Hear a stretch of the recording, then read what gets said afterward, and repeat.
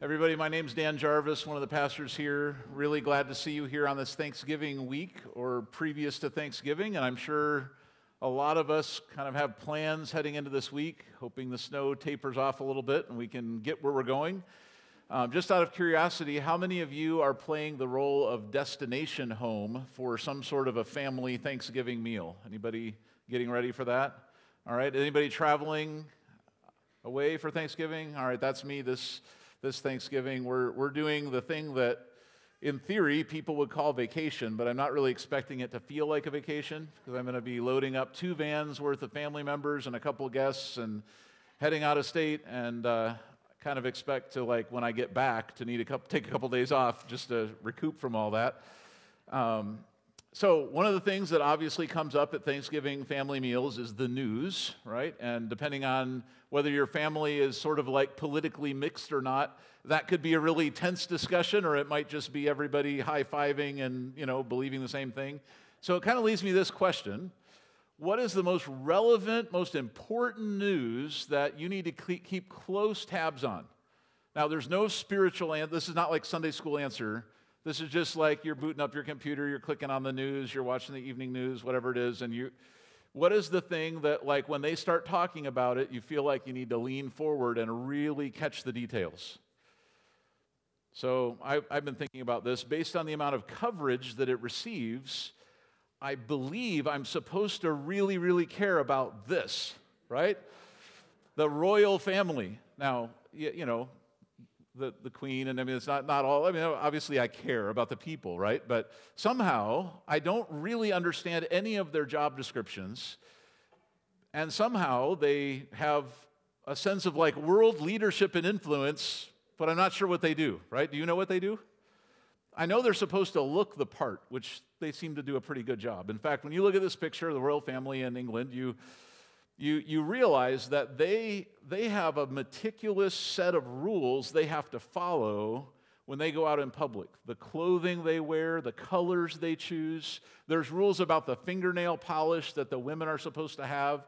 It's not supposed to distract from other elements of the kind of the royal appearance.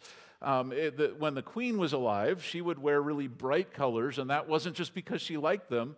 She's actually supposed to wear a brighter color than the people around her so that your eyes are kind of drawn to the queen. And the men of the royal family, if they attend a wedding, they're supposed to wear their military formal uniforms. So there's all these rules. And you say, well, I don't even know where those rules came from because I don't even know why these people's lives or jobs matter in the big scheme of things.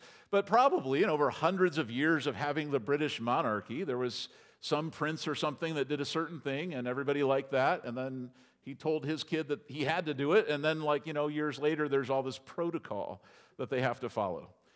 Now, thankfully, as a red-blooded American, you and I don't have to worry a whole lot about the royal family, other than when they show up in the news. I'm surprised again. So, nobody laughed at this meme, and I think this one is hilarious. People posting that, so anyway, forget it if you don't understand. Here is our perception of royalty, right? Where did we get our idea of what a prince or a princess should look like? Probably all of us in this room, as a child, we all saw the same kinds of images about princes and princesses, right? It's Disney movies. And so you have Snow White and Sleeping Beauty, and then, of course, there's the newer ones like The Little Mermaid and Belle, and all these amazingly beautiful princesses and handsome princes, and in the way it's portrayed if they walk into the town, like where the regular people live, it's all like old geezers and old hags and terrible. But then the princess and the prince are just elegant and amazing, and you think, wow, how did these cultures produce millions of ugly people and then just a few fair beauties, right?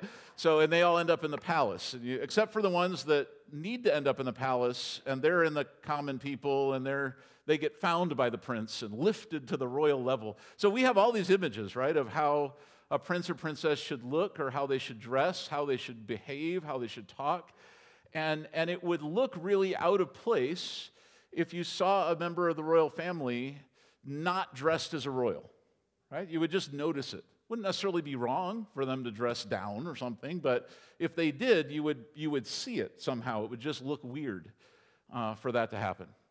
So with that in mind, we're going to look at a little bit of what it means to dress the part of a Christian in Colossians chapter 3.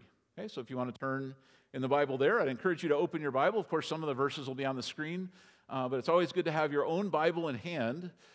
Because an open Bible plus an open heart equals a changed life. And so you want your Bible open in front of you as often as possible, just to say, Lord, it's one thing to hear someone else talk about all this, but I want to see it for myself. So you can see that in the scripture today.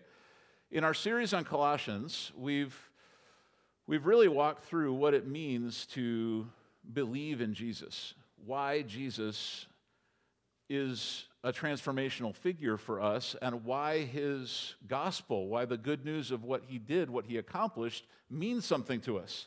Okay, so by way of quick review, verse 6 of chapter 1 says this same good news, the gospel of Jesus, that came to you is going out all over the world. It's bearing fruit everywhere by changing lives, just as it changed your lives from the day you first heard and understood the truth about God's wonderful grace. You say there are stories all over the world of people who follow Jesus, their lives are changed, and we celebrate all those, but we don't have to look very far to find a changed life, because if you follow Jesus, your life has been changed. So you also share a testimony of what it means to walk in the grace and joy of the Lord. Okay, and in this book of Colossians, we've learned that everything you need to be a whole person, you will discover in knowing Jesus Christ. So what's missing from life, if you don't have Jesus, is the fact that everything is of this world, and you were created for more than that. So there's this massive missing piece of your identity and your purpose and how you make decisions. If you don't have Jesus in your life, even if you live the maximum best human lifestyle, it's still all earth-based. But you were created for more than just this world, and Jesus is how you discover that, how you step into that bigger, more complete life. Okay, and then the whole book of Colossians summarized is in this statement: Jesus in your life is the secret to your life. And the more that you read this book of Colossians, the more you'll find out why that statement is true. Today we'll look at one more layer of why this is the case.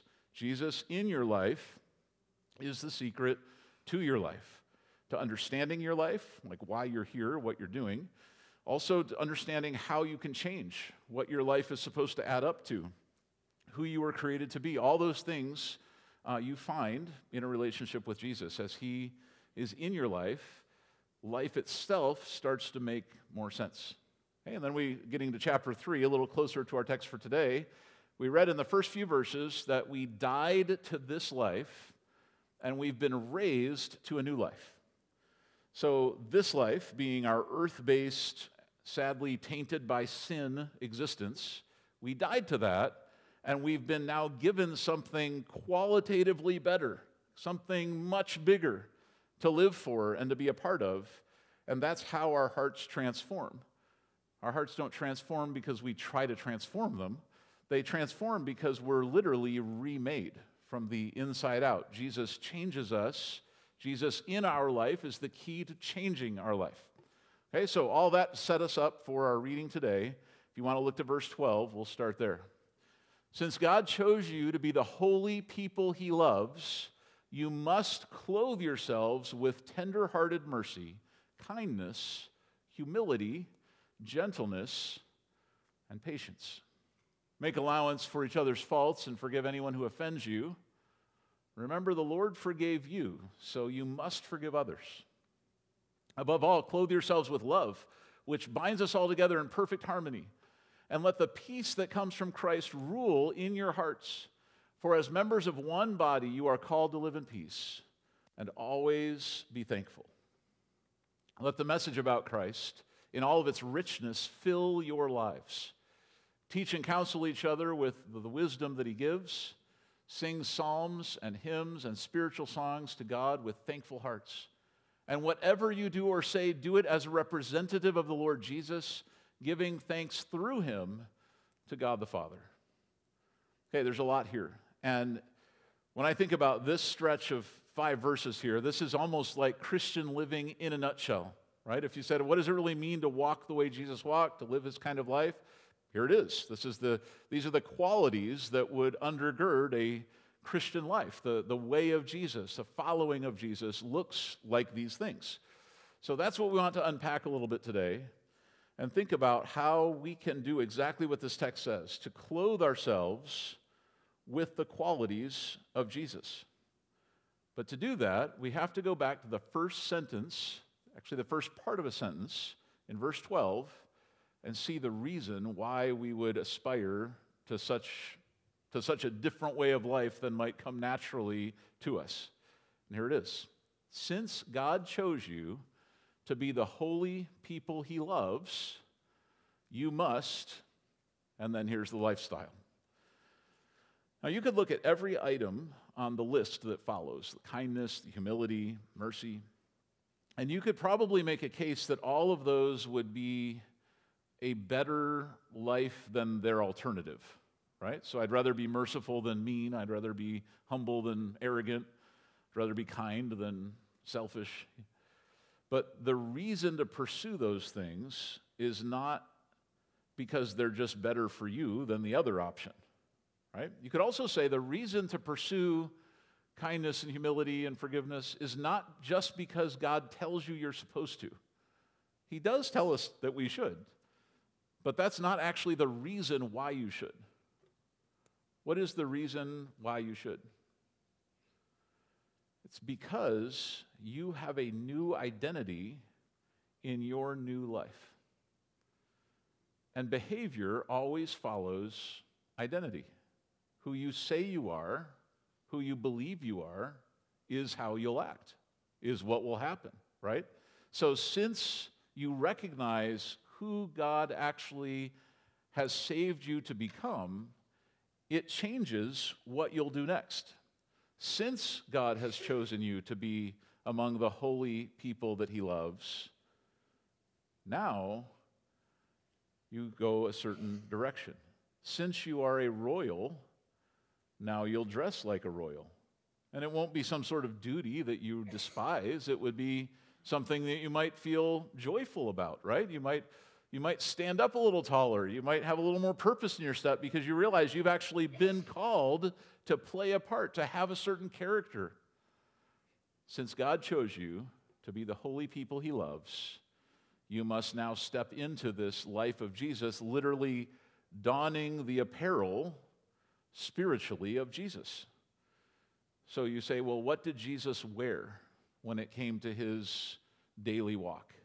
Not what did he wear as far as clothing, but what did he wear as far as attitude? What did he wear as far as motivation? Well, humility, kindness, mercy. So in the same way that Jesus wore those things, you wear those things as his follower. So let's break this down a little bit, think it through. Christianity isn't about what you should do, it's about who you are. So some people they'll kind of encounter the teaching of Jesus and they'll say, I'm so far away from the ideals, I just feel guilty when I read this stuff. Christianity is just a big list of do's and don'ts. Let me ask you, is Christianity a list of do's and don'ts? Well, no. Some religions are, and a twisted version of Christianity might be. But actual Jesus following is not a list of what you should do. It's actually a transformation of who you are. So the way that you act, the things that you do, the things you choose are completely different, not because you consult a checklist of what you ought to be doing and go, oh, wow, I wish I didn't have to be kind, but I guess I will because I'm a Christian. No, it's not. Your heart is literally renovated. It's transformed. And you're saying, I want to take on the same kind of kindness that Jesus takes on because I'm now in the royal family picture. Here's Jesus in the middle of it. We're paying our attention to him, but I'm standing next to him now as one of his family, one of his followers. I want to wear what he wants me to wear. I don't go into those photo shoots kind of with a rebel attitude to try to stand out. No, I would say, Lord, how do you want me to put on the qualities of what it looks like to be in your family? That's how I want to be recognized.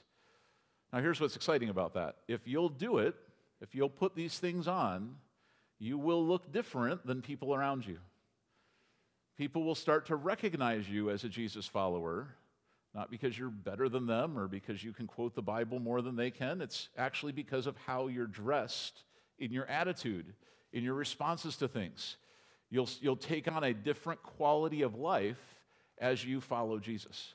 Okay, so we'll break down some of these qualities here in just a second and just be challenged by them. The goal of walking through this isn't for you to end up feeling guilty, like, oh man, I'm a million miles from this lifestyle.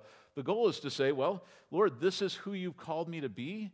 You've already brought me into your family. So Lord, what do you, here's this great divine wardrobe. Lord, what would you like me to wear as I now face the world around me? Or as I face Thanksgiving dinner with family members I can't get along with? Or Lord, what do you want me to dress in that day? Okay, obedience to Jesus flows from my identity in Jesus. That's why religion doesn't work. Religion being defined as an attempt to try to improve yourself or an attempt to try to make God happy. That's not authentic Christianity, but a lot of people get confused, and that's kind of how they think things work. It doesn't work, right? Because you can try to fix yourself, but you really don't have the power to do that. And God isn't even looking at you saying, make me happy by the way you live. He's bringing you into his household and making you a part of his family and saying, here, I'll give you now access to my wardrobe. And you can dress as I dress. You can live as I lived.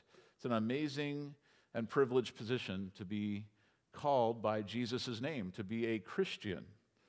So let's start with that. Your identity based on verse 12 is that you are holy and you're loved. Now just look at those two words for a moment. What I want you to do is take your first name and make them into a sentence. So for me, I would say Dan is holy and Dan is loved. So now you do that for yourself. Now it's reassuring, right? It's good news. But it's also a little bit like it feels like maybe something's a little off, right? Because you'd say, it would be more comfortable to say something like, I'm kind of trying to be holy, and I hope that I'm loved. A lot of people perceive God that way. Their relationship with God they think is transactional. So they say, Lord, if I'll do this for you, maybe you'll do this for me. If I really, really repent hard of my sins, maybe you'll love me then. We think that, Lord, maybe someday I'll be holy, but right now I'm not. Here's what the Bible actually teaches. Jesus has already made you holy. You're already called by his name. You're already in the royal household. You're already a part of his family, which means you're already loved. So there's nothing that you could do from here to become more set apart for God's purpose or more loved by God. Right? Those things are already done. On the basis of that, now you're waking up and you're like the princess who wakes up in the castle and realizes, like, I never thought this would happen to me, but here I am. And you stand and you open up the big wardrobe and you have all these new garments to put on, all this new joy to experience. So in the wardrobe, you see all sorts of qualities that wouldn't naturally have been a part of your life before. It's not the way other people dress, but it's very distinctive. It's really obvious who's a royal when you put these on. Okay, so let's walk through some of these wardrobe items. Starting in verse 12, you must clothe yourselves with tender-hearted mercy. Say, well, why would I do that? You go back to Jesus himself and you say, well, Jesus, everything he did was an act of tender-hearted mercy. His interface with humanity to begin with was that. His treatment of people who were down and out was that. Even his treatment of the mean, prideful people was still merciful, right? At every level, Jesus just exuded mercy. He wore it like a robe. And so now as a little Jesus, as a Christian, you say, well, I want to put that robe on as well. That's part of my identity now as his follower, to be merciful. We've been given so much that we don't deserve, so much mercy from God. We've failed so many times, we've made mistakes, we've outright sinned. There's all sorts of reasons why God would, put us to the corner, sideline us, take us out, but instead he's merciful, right? So now as a Christian, I want to wear that same kind of mercy to the people around me. Kindness is the next one on the list. Think, wow, what does it mean to be kind? Just to pivot your thinking a little bit from yourself to another person. To be looking at them and their better interests instead of just your own. Say, Jesus did that so well. He was so kind. Lord, can I be kind like you? Could I wear the same garment of kindness in my life? Humility. Jesus could have come to the world on, riding a lightning bolt chariot or something and, arrogantly ascended the throne. He could have done whatever he wanted to. He's God, right? But he came in such humility. A good friend of mine once told me that you don't know if you really have a servant's heart until someone treats you like a servant. That's a good point, right? We all would probably fancy that we're willing to serve and we're available to help, but as soon as someone presumes on that service, then you find out if you're actually a humble, servant-hearted person or if you're just as prideful as the next guy, right? So Jesus wore humility so well, and so we'd say, Lord, in the same attitude of humility you had, I want to apply that into my life, into my interactions. So this list of qualities doesn't come to us as a checklist of what you need to go work on. It comes to you instead as an identity that you can put on in your life and say, instead of being the way I used to be, now this is who I am. Why? Because I'm holy and because I'm loved by God. And my identity as a part of his family is to live this way instead of the way I used to live. So it's a joyful thing to embrace this. Say, okay, Lord, in every aspect of my life now, I'll be wearing these new clothes, which means in every interaction at work or in my family or wherever I am, this will be who I am because this is who you are. Then we get to gentleness, which I would say, like if I'm self-assessing, I want to think I'm a gentle person. Okay, you don't have to raise your hand, but maybe some of you think that about yourselves too. You say, some of these I really struggle with, but I want to think I'm gentle. So to me, the greatest test of gentleness has come in the form of 3 4-year-olds who live at my house. And they also tested me at age 3 and at age 2, and a lot of other kids have been through my house and have tested me as well. And so I feel like I'm constantly in some sort of gentleness, humility, forgiveness training, like a terrible boot camp or like Marine Hell Week or something. It's just nonstop. So this morning, and this always happens, if you've ever been a Bible teacher or preacher, you know how this works, that you know that you're going to teach about something, and so then the tests start coming for you, right? So I don't know how, I knew this was coming. I was the one who said, I would preach this one and not Del. So, I signed up for this. Okay, so here it was. This morning, Melissa is the one who's cooking Thanksgiving dinner, which I hope you all come to. That's over. So she was up and out early this morning, which meant that I was in charge of getting all the little kids and the older kids. Everybody had to be ready and on church on time, and I'm on to speak, so I need to get here a little bit early. And so there's a lot of layers to what happens at our house on a Sunday morning. It's not all the garments of Jesus. I want it to be, but it doesn't always look that way from the outside. So this morning, the gentleness test came probably 4 or 5 minutes after we were supposed to already be in the car and on the way here. 4-year-old on my leg, hugging my leg, screaming, "I want Captain Crunch." Not willing to let go of my leg. So that was, just one little moment in the midst of many moments this morning that were a test. Okay, so that test, I feel like I almost failed, and then I maybe came through with a D, all right? So here's what happened. And I feel bad admitting this, but, I'm looking at the clock, I'm thinking, my goodness, I'm already late, we've got to get there. There were extra supplies Melissa needed from her house, so there was a little extra pressure going on. And here's this 4-year-old on my leg, screaming Captain Crunch, and I said to him, the first thing I said was, "You're wasting my time," which was true, but it just didn't feel like something Jesus would say to his child, right?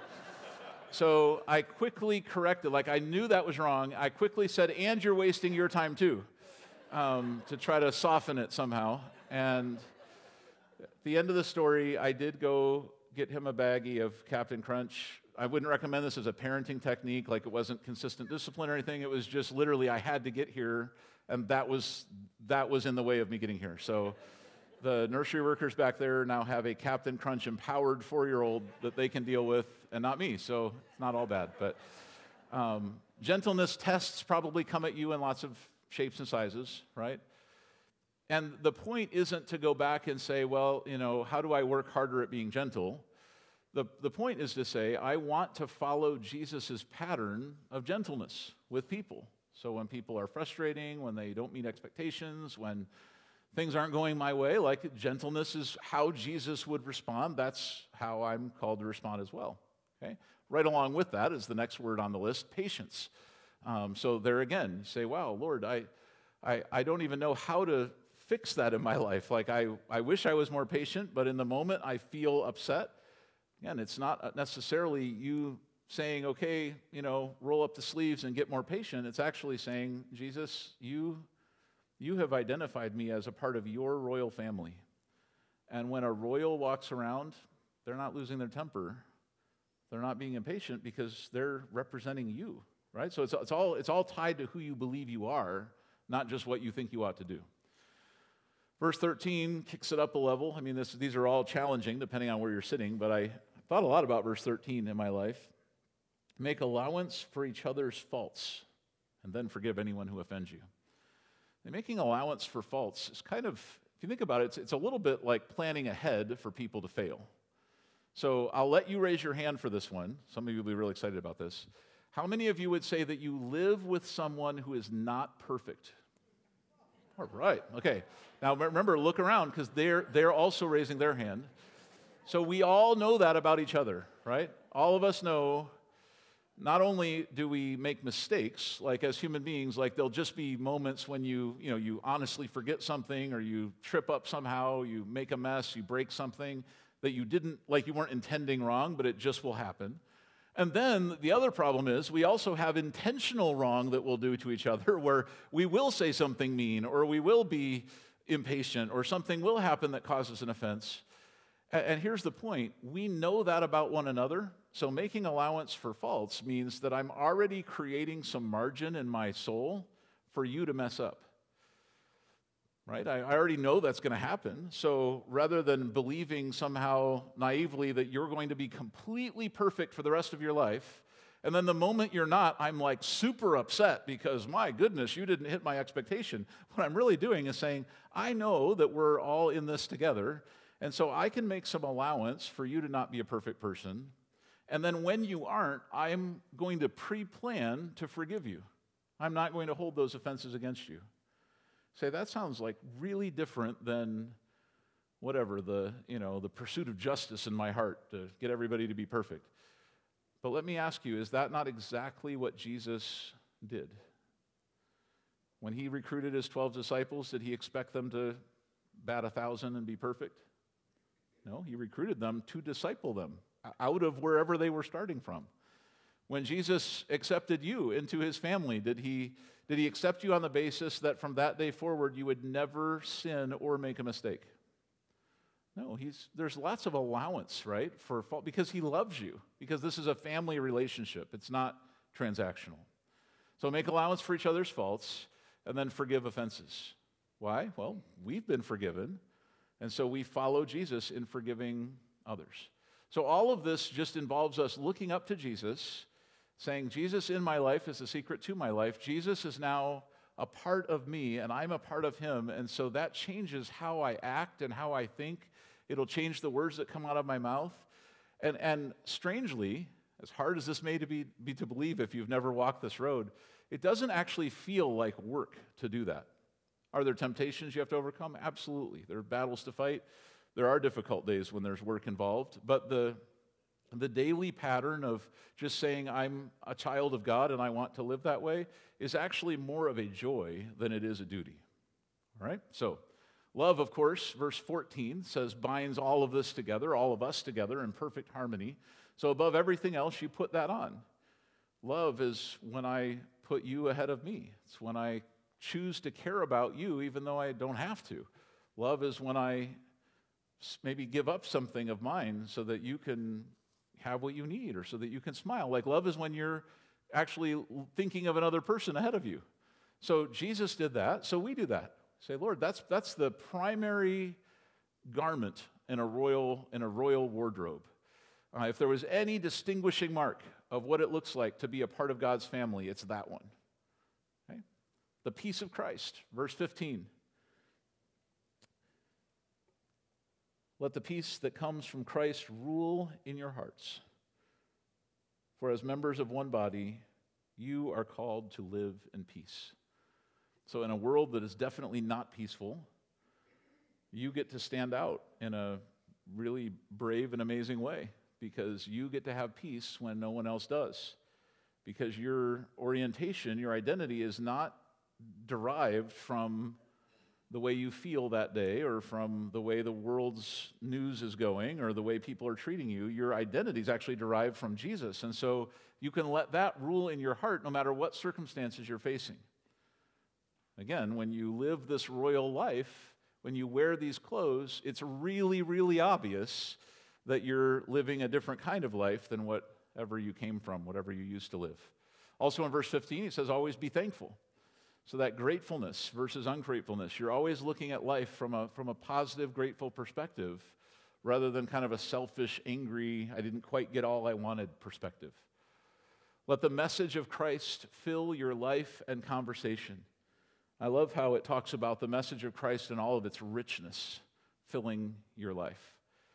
Just think a lot of us maybe fill our lives with other messages, but here you've got the opportunity as a Jesus follower to say who Jesus is and what he came to do and what he taught. That can actually fill you and it can start to define you. And so the words that you say, the way that you interface with other people, the songs that you sing, the things that are coming out of your heart, all of that is now bent toward the message of Christ because you are in his family. You're holy, you're loved, and so you're defined now by Jesus instead of by this world or by your past or even by your own feelings. Okay, and then that comes to this sort of conclusion in verse 17, which I really like, especially in light of thinking of ourselves in terms of our new position that we have in Christ. Everything that we do, everything about you, is now representative of Jesus, since you are his and he is yours. Everything about you. From the secret attitudes of your heart that you suspect no one else might know, to the very overt words that you speak or behaviors that define you out on the outside, all of that is now representative of Jesus. Not just the good stuff, but everything you do. And why would that be the case? Because now you're actually a part of God's family. And so when you live your life, when you open your mouth, you are representing Jesus. Think of it this way. If someone wanted to meet Jesus, they say, oh, he's not here physically right now. And they say, okay, well, is there anyone else I can talk to? You're it, right? You and me. We represent Jesus in this world, in this life. And so everything we do, he says, whether in word or deed, all of it can be done in Jesus' name. All of it can be done as a representation of who he is. Jesus in your life is the secret to your life. And your external facing identity now, who the world thinks you are, is you're a follower of Jesus. So all of that is great motivation to open up the wardrobe that you find in your castle tower now as a new royal family member and say, wow, these are the clothes I want to wear. This is the new identity that I've been blessed to gain in my life. Obedience from duty is drudgery. If you look at the Bible and you're like, oh man, now I have to be kind, that's drudgery. But obedience that flows out of identity, when you start to recognize who you are now, man, that's a joy. Because now you're going, of course I want to do things the way Jesus would do them. Of course I want to wear the same garments that he wore. So I see this text as a list of goals, a list of hopes for my own life, not a checklist of what I have to do to make God happy or to feel like I succeeded in a day. No, instead I look at this and go, wow, this is who I want to become. And if you go back in the text to something we talked about last week, verse 10, very clearly, Paul is encouraging the Colossian church and then us to do this. He says, put on your new nature and be renewed as you learn to know your Creator and become like Him. All right, so I want to give you a challenge, and I think this challenge is going to help me this week, probably on Thursday and Friday, as I interface with a whole range of people who somehow I'm related to, not all of which I would necessarily joyfully choose to hang out with, right? But thankfully they're not watching our services, so then they don't know who they are. There's a lot of people in my extended family. So what I get to do is I get to walk in there not just as Dan in my own flesh and my own purposes with my own agenda. I get to walk in there just like I get to walk into work tomorrow or anywhere else that I go as a member of the royal family of Jesus, saved by Him, loved by Him, made holy by Him, and now getting to wear His clothes out in public and represent Him to a world that really, really needs to know Him. Okay, so here's the challenge for you. Christian, you are holy and you are loved. On that basis, how do you want to live your life? All right, let's pray and ask for God's help as we do that this week. Jesus, thank you for your salvation. Thank you for moving us in a direction we could have never gone on our own, for making heart transformation truly possible for us. Thank you, Lord, for demonstrating all of these qualities so well. Lord, as you dress, we want to dress. As you spoke, we want to speak. The motives of your heart, Lord, we pray would mirror the motives in our hearts. We want to reflect those. Lord, our behaviors and our intentions and our attitudes toward the situations we face, all of those, Lord, we want to face from our new position, not the way we might have done it years ago, not the way the world around us would tell us to do it, not even the way our flesh might be tempted to respond in the moment. But Lord, we want to truly wear your clothes here. And when mercy is called for, we want to step forward. When humility or gentleness or patience are needed, I pray that we would embrace that. Thank you, Lord, for showing us the way. Thank you for empowering us to walk this way. And thank you for calling us to be in your family. We look forward to living it out this week. In Jesus' name.